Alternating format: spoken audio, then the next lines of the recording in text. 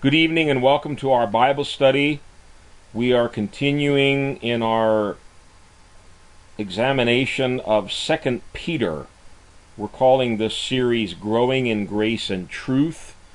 And for those of you that might just be joining us, both the notes and the audio recordings of each one of these messages is available at our church website.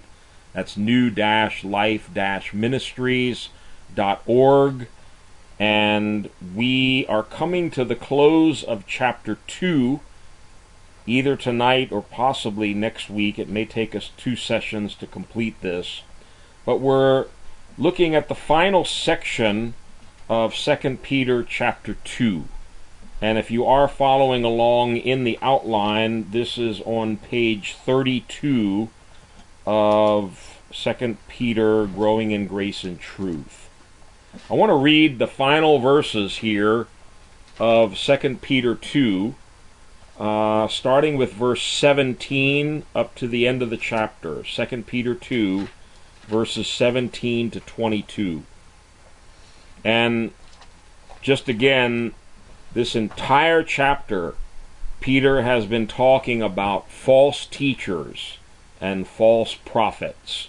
And so he's still continuing in that same vein. And so when he begins here in verse 17, he's still addressing this same group of people that we've been looking at for quite some time now. He says, "These men are springs without water and mists driven by a storm. Blackest darkness is reserved for them. For they mouth empty, boastful words, and by appealing to the lustful desires of sinful human nature, they entice people who are just escaping from those who live in error. They promise them freedom while they themselves are slaves of depravity. For a man is a slave to whatever has mastered him. If they have escaped the corruption of the world by knowing our Lord and Savior Jesus Christ, and are again entangled in it and overcome, they are worse off at the end than they were at the beginning. It would have been better for them not to have known the way of righteousness than to have known it and then to turn their backs on the sacred command that was passed on to them. Of them the proverbs are true, quote, a dog returns to its vomit, end quote, and, quote, a sow that is washed goes back to her wallowing in the mud, end quote. These are very solemn words that we've just read. Matter of fact, this entire chapter is very serious.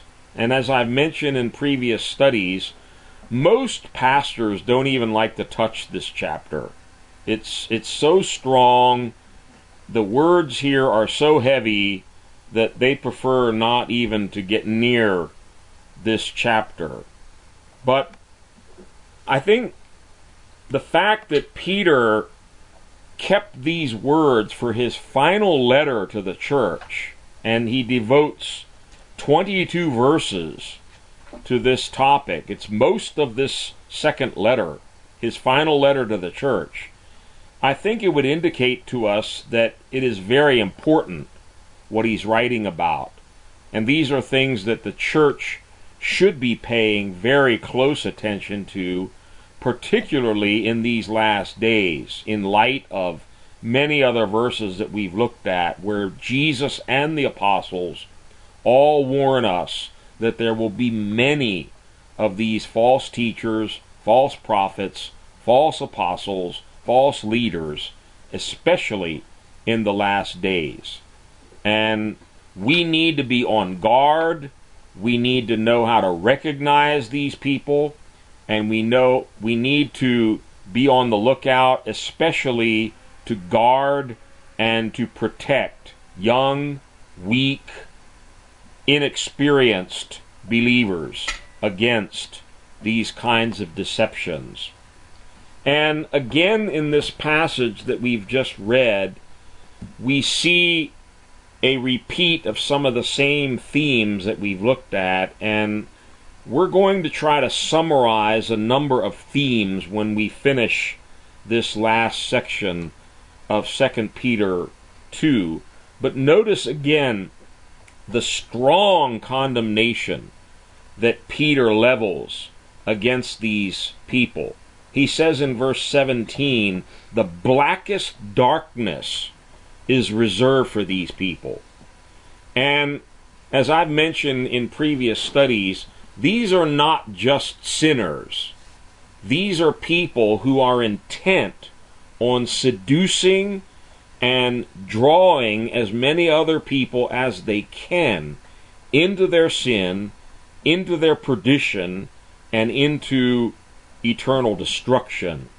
So they can affect many, many other people's lives.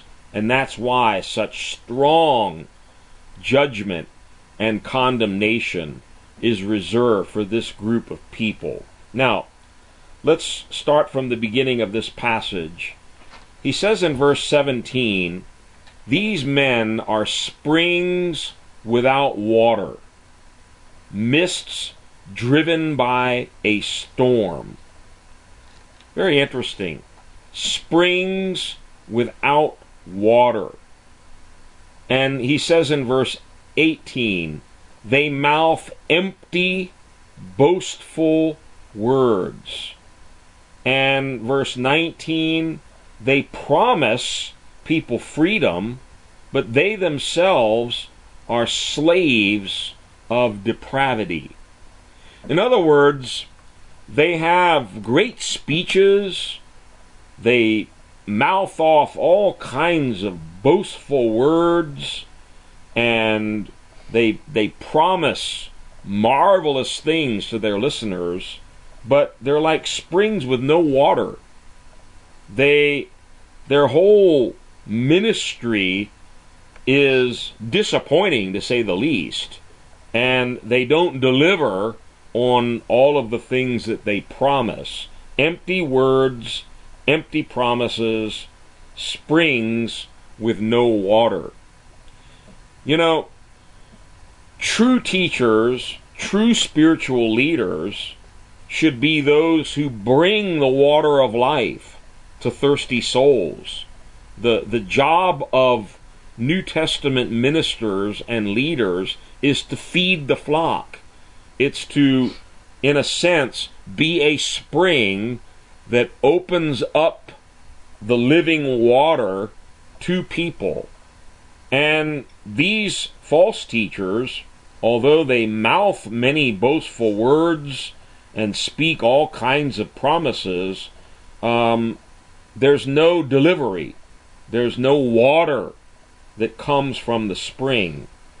And in the end, all that they produce in other people's lives is emptiness, disappointment, and even worse, the freedom that they promise. They can't bring freedom because, as we just read in verse 19, they themselves are slaves of depravity. Let me read to you verse 17 from the Message Bible. It reads as follows: there's nothing to these people. They're dried up fountains, storm-scattered clouds, headed for a black hole in hell. Wow. Dried up fountains. There's nothing to these people. Just empty words, empty promises, empty, dried up fountains. And as we're going to see tonight, I think this final section will remove any doubt that these were once bona fide, called, anointed leaders in the church who fell away from the faith. They departed from their position in Christ, and now, although they can still say a lot of the same words, they're dried up. There's no life. There's no living water flowing from the spring. And again, we want to compare some of these words with Jude, because Jude is very similar to 2 Peter 2. Let me read from Jude verses 12 and 13. It says, "These men are blemishes at your love feasts, eating with you without the slightest qualm. They are shepherds who feed only themselves." Notice that. Shepherds who feed only themselves. They are clouds without rain, blown along by the wind, autumn trees without fruit, and uprooted, twice dead. They are wild waves of the sea, foaming up their shame, wandering stars for whom blackest darkness has been reserved forever. Rather than being a spring that provides water for thirsty souls, Jude says they have only one interest, that's feeding themselves. And let me also highlight something in Jude's version. He refers to these false teachers as shepherds. The word shepherd is used very clearly in the New Testament for a pastor.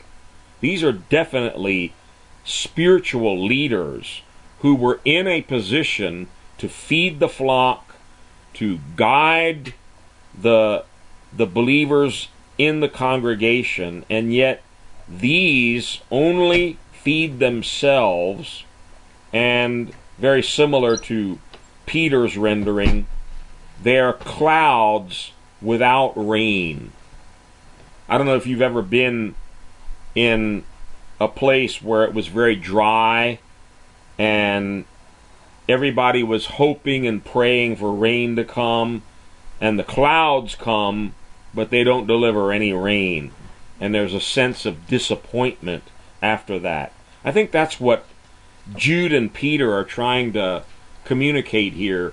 Although these false teachers speak great boastful words and mouth off all kinds of amazing promises, in the end, there's just emptiness and disappointment.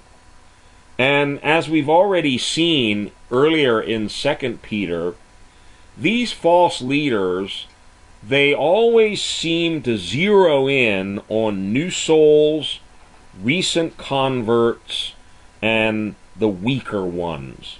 They almost seem to have a sixth sense to know where and how to locate new souls, recent converts, perhaps people that are weak in their faith. And these are the ones that they always go after. Let me read to you again what it says in verse 18. "They mouth empty, boastful words, and by appealing to the lustful desires of sinful human nature, they entice people who are just escaping from those who live in error." Notice that. They target people who are just escaping. In other words, they've just come out of sin. They've just come out of the world. They're recent converts. And let me read to you again from the Message Bible. I think it brings us out a little more poignantly. Verse 18 from the Message Bible. It says, "They are loudmouths, full of hot air, but still they're dangerous. Men and women who have recently escaped from a deviant life are most susceptible to their brand of seduction." Let me read that again slowly. "They are loudmouths, full of hot air, but still they're dangerous. Men and women who have recently escaped from a deviant life are most susceptible to their brand of seduction." Those of us who are pastors or leaders or in some kind of a position of responsibility in the church, we need to be particularly aware of this dynamic, that when people are recently converted, they've just gotten saved, they're in that first love, maybe they've just been baptized, they've just started to walk with the Lord, we need to watch over them very carefully, because they're very vulnerable in that early stage of their Christian life. And that's very often where they are targeted by deceivers, false prophets, false teachers, and the like. It says here, they have recently escaped from a deviant life, and they are most susceptible to their brand of seduction. These false teachers, it goes on to say, while they promise them freedom, they themselves are slaves of depravity. For a man is a slave to whatever has mastered him. We've already spoken in previous studies about the carnal, even very often the immoral, sexually perverse lifestyles that are often a part of these false teachers and false leaders' lives. And let me repeat again a very important scripture we've been quoting over and over again from Matthew 7:15. Jesus, when speaking about false prophets, he said you'll recognize them not by their words, not by their sermons, their great flowery speeches, their wonderful singing voice, their charisma, or their charming personality. He says you will recognize them by their fruits. This is one of the great mistakes that churches have made. They fall head over heels for somebody with a good voice, good looking, nice personality, lots of charisma. They can preach and prophesy and tell marvelous stories. That's all good and well, but we need to examine their life. We need to examine their fruit. And here, again, if you look at their life carefully, you'll discover that they are slaves of depravity. Many of the prominent, very popular false teachers and false prophets that have been exposed in recent times, when they're finally exposed, we discover horrible things. Very often they were drug addicts. They were pornography addicts. They were living in homosexuality or in immorality of the worst kind. Slaves to sin and all kinds of immorality. So just because they promise freedom in their sermons doesn't mean anything. We need to go beyond that and look at their lives. Verse 19 again, they promise them freedom while they themselves are slaves of depravity. For a man is a slave to whatever has mastered him. Many of these false teachers we saw last time, they're greedy. They're masters at greed. They've studied how to rip people off with tearful stories and testimonies, how to plead with people to get them to send in their money and donate large amounts of money. What is it funding? It's funding their greedy lifestyle. And we need to be very careful. Again, I'm not saying every Christian leader is like that. But these false teachers, very often the hallmarks are either greed, sexual immorality, or a combination of the two. And they end up being slaves of depravity. One of the very prominent, prosperous, popular false teachers that we've talked about in several of these studies. This Jesus de Miranda, whatever his name is, I don't even care anymore. He had millions of followers. His base of operation was down in Miami, Florida.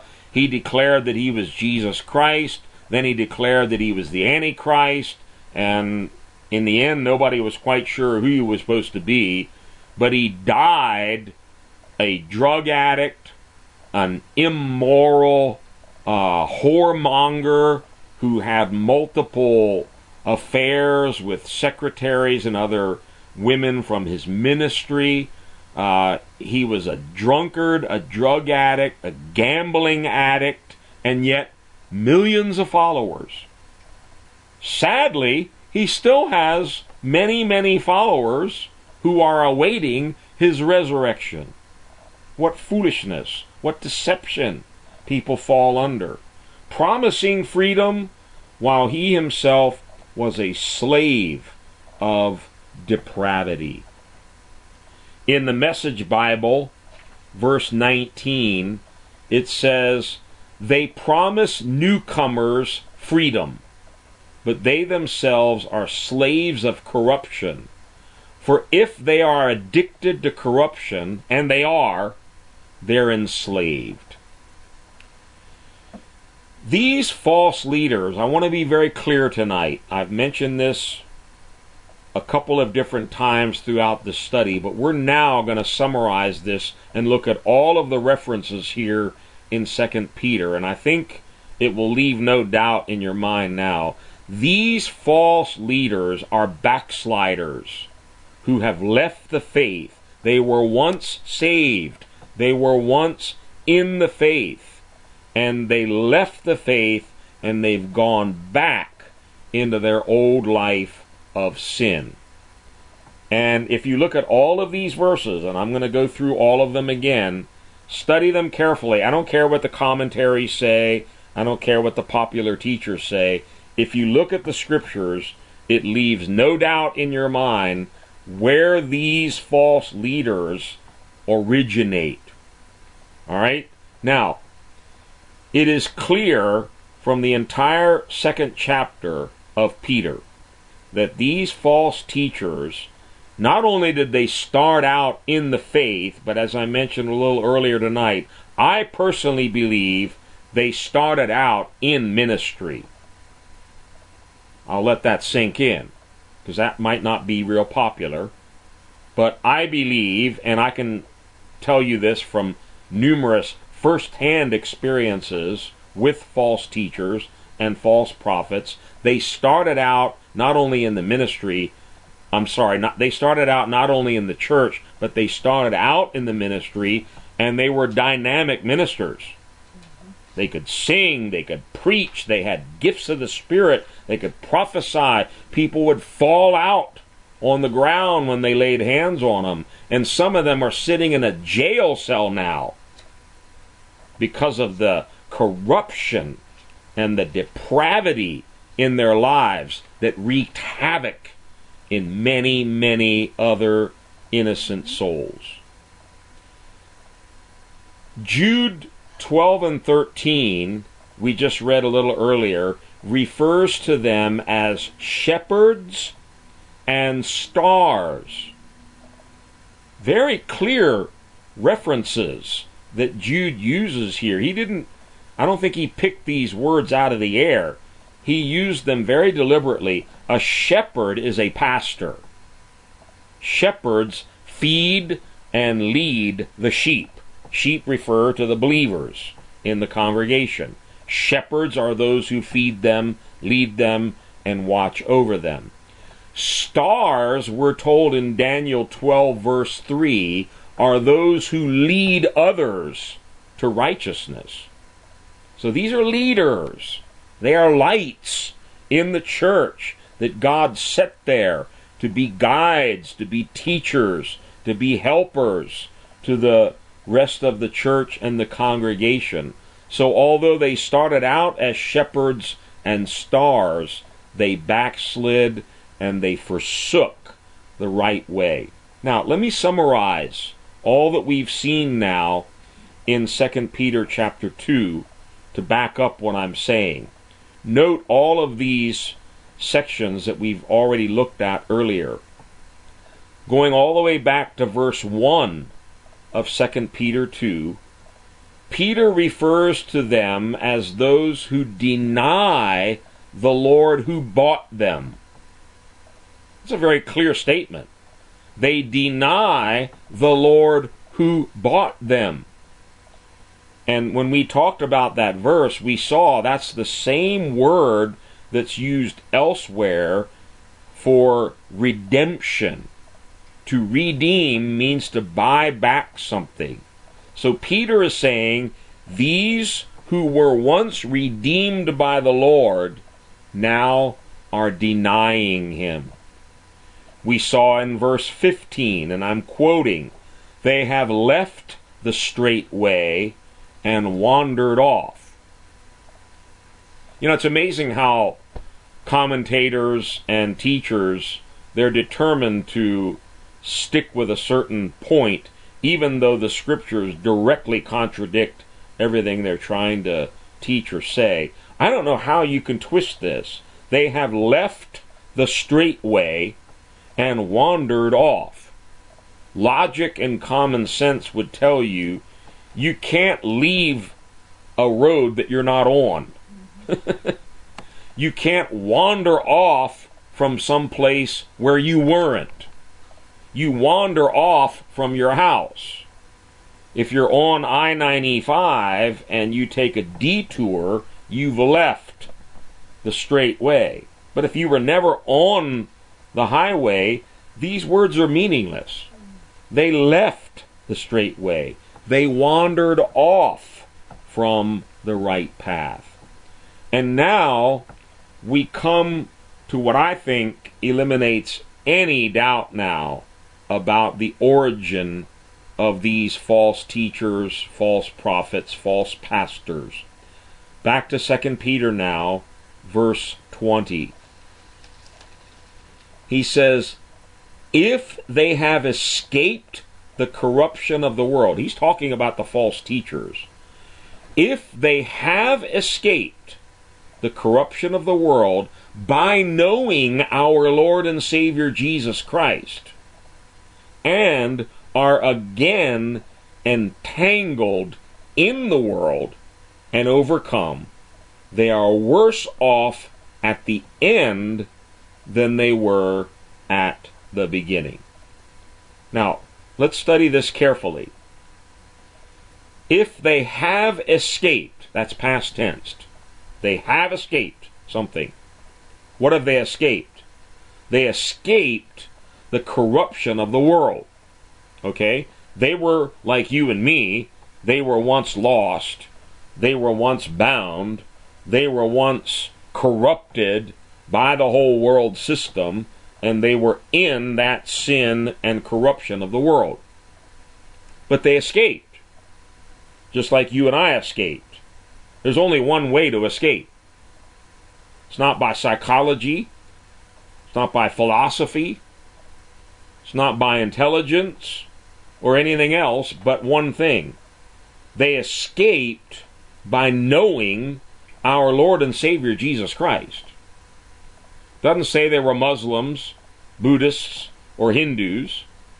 They, like every other Christian, they escaped the corruption of the world by knowing our Lord and Savior Jesus Christ. These were Christians.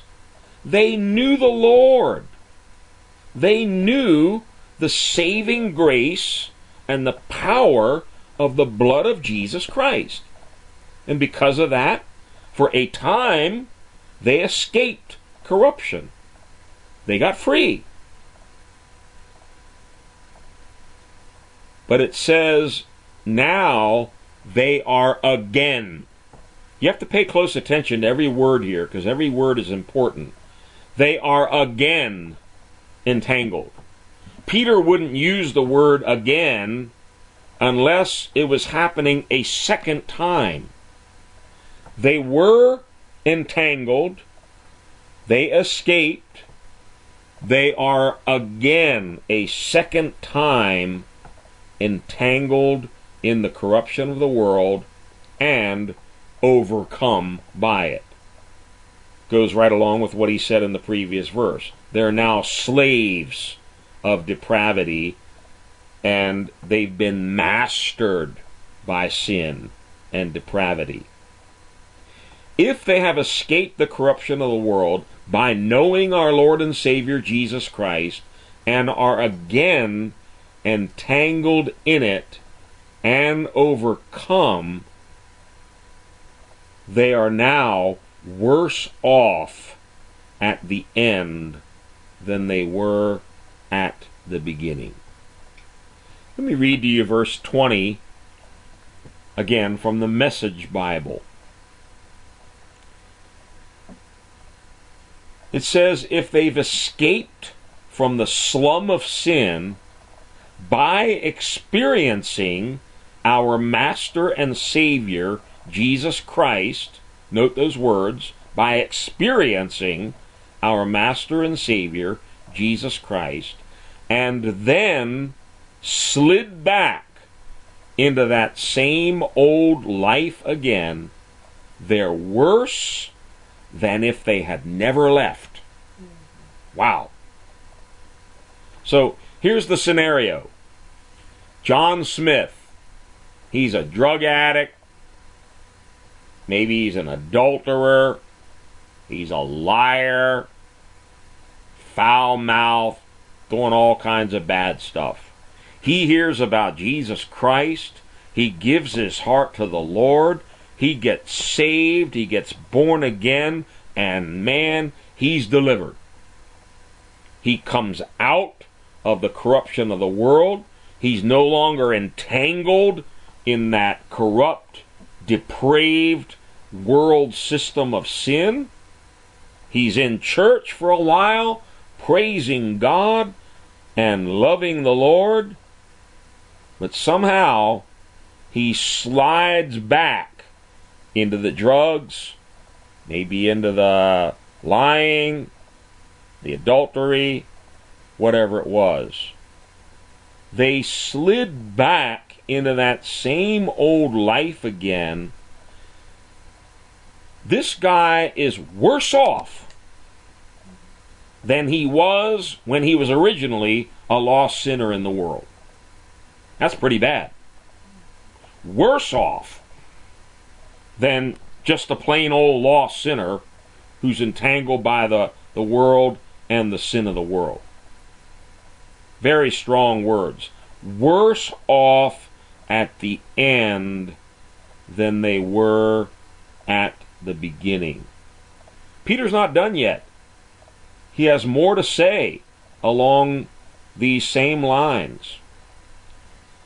Verse 21, he says, it would have been better for them not to have known the way of righteousness than to have known it and then to turn their backs on the sacred command that was passed on to them. To me, there's no room for any doubt. They knew the way of righteousness. It would have been better if they hadn't, but they knew it. They could probably preach it. They could probably teach it to others. They experienced it. They knew the way of righteousness, and having known it, they then turn their backs on the sacred command that was passed on to them. They had the sacred command. They had the Word of God. They knew the way of righteousness. They experienced the Lord and Savior Jesus Christ, and they left it. They abandoned it. They turned away from it. I don't know how else you can cut this, but if there's still any doubt in anyone's mind, he finishes it off in verse 22 with two proverbs. He says, of them the proverbs are true. A dog returns to its vomit. Notice, it doesn't say the dog vomited. He's now returning to his vomit. And the second proverb is a pig that has been washed now goes back to wallowing in the mud. It's not just a pig that's wallowing in the mud. This pig got washed. I don't know why anybody would want to do that, but somehow the pig got rescued from the mud, got washed off, scrubbed real nice, put some talcum powder all over him, maybe put some underarm deodorant, made him smell real nice, goes right back into the mud. A second time. Okay?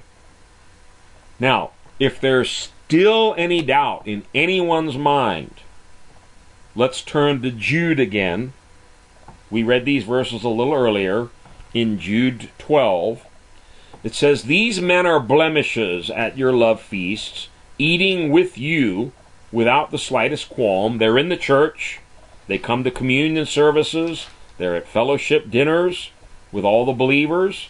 But they are shepherds who feed only themselves, clouds without rain, blown along by the wind, autumn trees without fruit. There's no good fruit that you can find in their lives when you examine it closely. But it's the next part I want you to pay close attention to. They're autumn trees without fruit and uprooted, twice dead. Twice dead. Why would Jude make a statement like that? Twice dead. How can you be twice dead? Well, it fits in perfectly with everything Peter wrote in these final verses of chapter 2, and I believe it supports everything we've been saying about the origin of false teachers, false prophets, false leaders. Let me walk you through this. Ephesians 2, verses 1 to 5. We're not going to read the verses, but I think they're quite familiar to all of us. All sinners were once dead in their sins and trespasses. Paul, writing to the Ephesian believers, he said, this is what you once were.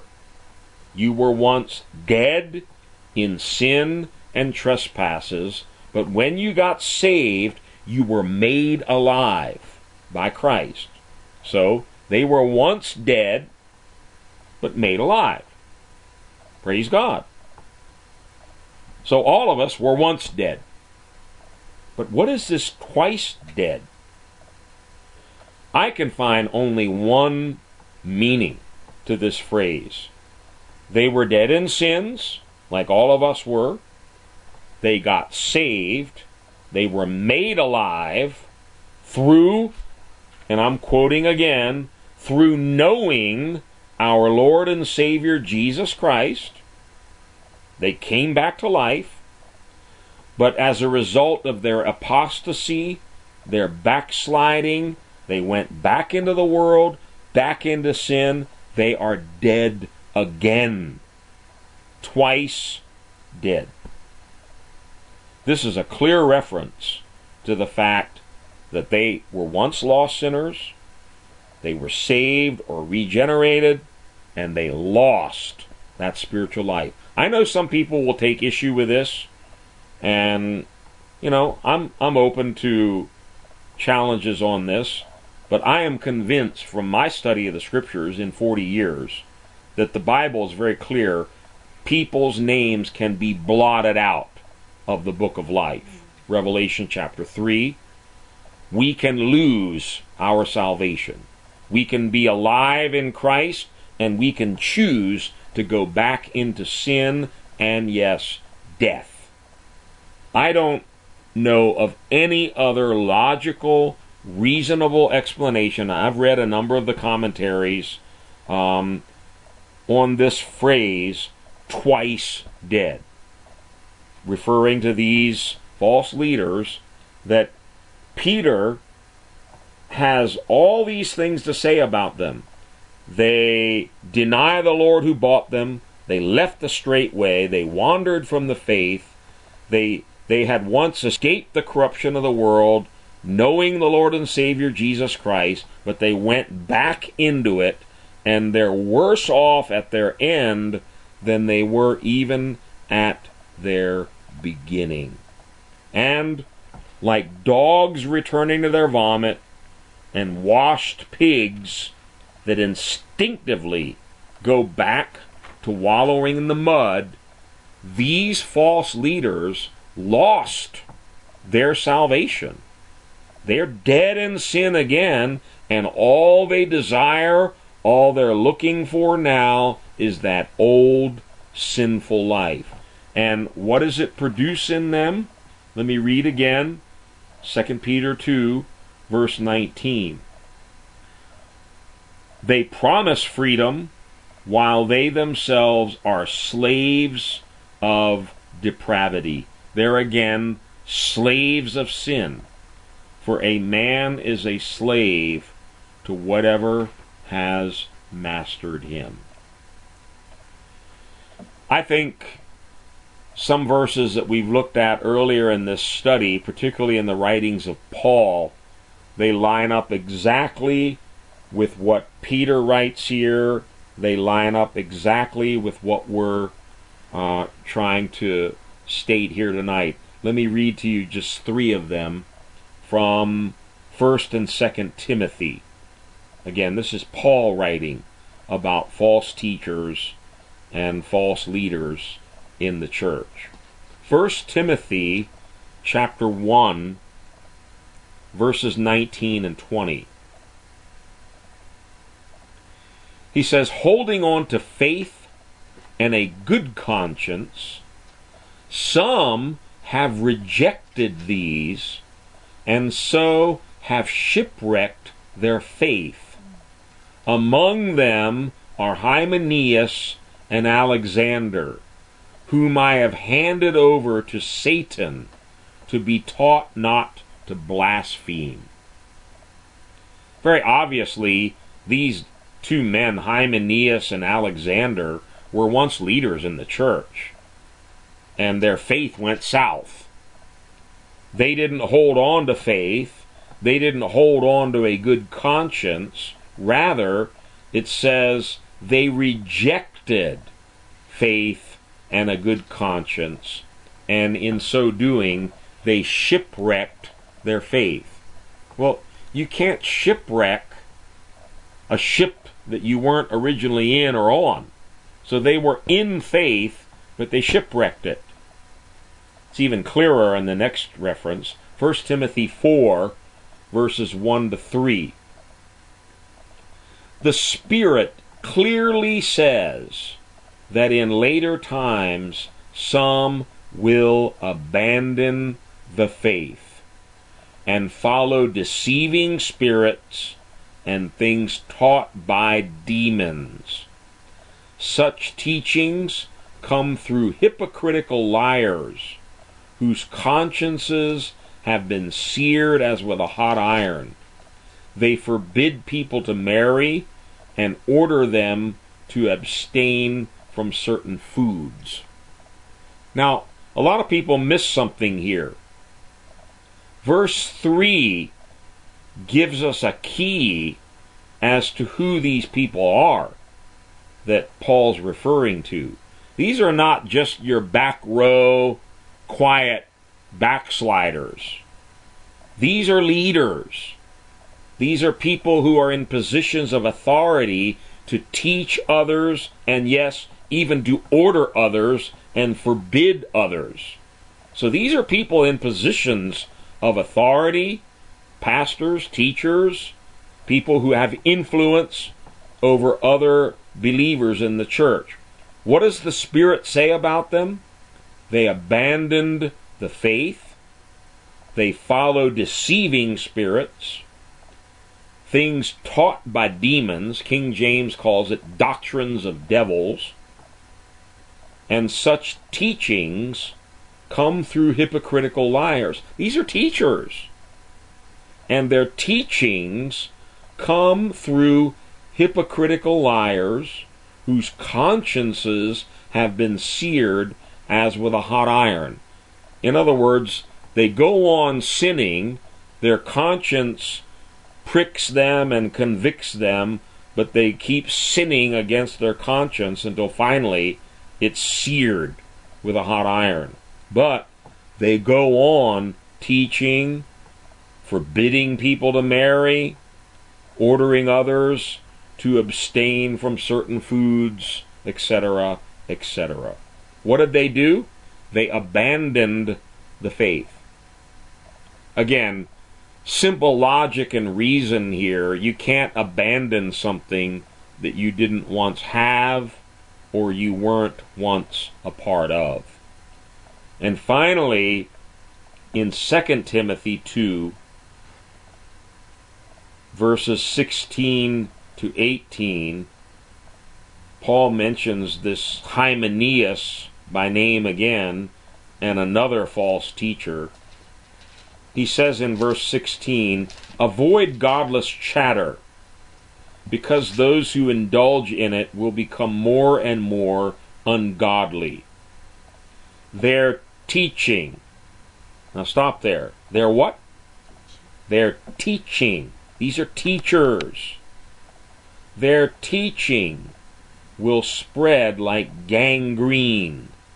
Among them are Hymenaeus and Philetus. They're teachers, all right. But what does it say about them? Who have wandered away from the truth. They say that the resurrection has already taken place, and they destroy the faith of some. This is right in line with what we've been talking about all along concerning false teachers, false pastors, false prophets. They were in the truth, they were in the faith, they wandered from it, they abandoned it, and now they're destroying the spiritual lives of other people. That's the problem. Because they're in a position of authority, many people respect them because of who they once were, pastors, prophets, teachers, leaders. They're in a position to destroy the faith of innocent people, unsuspecting believers, new converts, maybe people who aren't well grounded in the scriptures. I'm going to wait and finish this final section next time because I still have quite a bit, and I want to sort of tie all this together and do a summary as we bring to a close this second chapter of 2 Peter. And I really am anxious to get into chapter 3 because there are really some powerful things that Peter has for us in the final chapter of this letter. But in conclusion tonight, let's just look back over these final verses of 2 Peter chapter 2. He says that they make great promises, they boast and promise freedom and all sorts of things, but they're just a bunch of hot air because they themselves don't have freedom in their lives. They've left the straight way, they've gone back into sin, they are now again slaves of depravity, and that's exactly what they want to bring others into. Their slavery and their depravity. Very clearly, these false leaders were once in the faith, they experienced the saving grace, the saving knowledge of the Lord Jesus Christ, but for whatever reasons, they went back into their old life of sin, debauchery, and bondage, and their end is worse than their beginning. It would have been better for them to have never known Christ. Think about that. I mean, that's not a very good condition to be in. If you never knew Christ, I mean, you're lost. You're going to hell. But it would have been better for them just to have been lost sinners. Because for this group of people, Peter keeps emphasizing there's a special judgment reserved for them. Blackest darkness is reserved for them. It would have been better for them not to have known the way of righteousness. And again, I make no apologies. I'm very passionate about this because of things that I have witnessed firsthand in my 40 years of ministry. I've seen many souls destroyed by these false leaders. And I've known the false leaders themselves. And many of them had a very good beginning in their Christian lives. They loved the Lord. They sang His praises. They had an anointing on their life. They had gifts of the Holy Spirit that were manifesting in their lives. And for whatever reason, they took a detour. And they left that straight path. And some of them are now in a very bad condition. And literally, some of them, I'm not exaggerating this, some of them are behind prison bars because of the gross crimes that they have committed. And thank God the law finally caught up with them. Sadly, many dozens, maybe even hundreds of innocent people were destroyed along the way. We have to really pray, because we are warned in these last days there are going to be many false prophets, many false teachers, many false Christs. We have to be on our guard. We have to be watching out for and strengthening the weaker ones, the newer converts, and helping them to get rooted and grounded in the truth of God's Word, so that they cannot be seduced, they cannot be misled by these deceivers. Let us pray tonight, and like I said, next week we're going to summarize this entire second chapter, and then we want to move right along into the final chapter of 2 Peter, where, interestingly enough, Peter still isn't done talking about people who can interfere with the faith and the spiritual lives of others. Because in the final chapter, he addresses what I believe is a separate and distinct group that he refers to as mockers and scoffers. And more about that when we get there. But let's pray tonight. Pray for each other. Pray for the church. Pray for Christian leaders to be strong in the faith, to have discernment, to be good shepherds who are watching over their flock and protecting them against these wolves in sheep's clothing, these deceivers who would even try to rise up from amongst the disciples and lead them astray. Let's pray.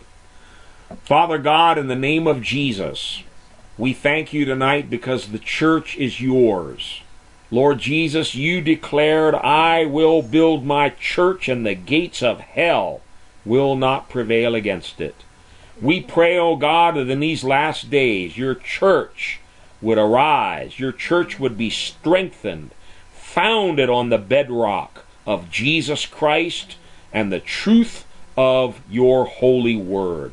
God, that we would not move to the right or the left, we would not compromise one jot or tittle of your holy word, but we would stand firm to the end in the truth of your holy word, O God. And Lord, we thank you for the Holy Spirit, the Spirit of truth that you have filled each and every one of us with. Baptize us afresh and anew with that Spirit of truth. Lead us and guide us into all truth. Give us a love for the truth and a willingness to depart from all error, depart from all sin, depart from all carnality, from all depravity, from all bondage, and to cling to the Lord Jesus Christ with purpose of heart. God bless each and every one on this phone line, on the internet, those who may listen to this message through recordings in the future. Strengthen our hearts with grace. Strengthen us in your word and in your truth. Keep us faithful, pure, and holy to the very end as we watch and we hasten the soon return of our glorious Lord and Savior, Jesus Christ. In Jesus' name we pray. Amen.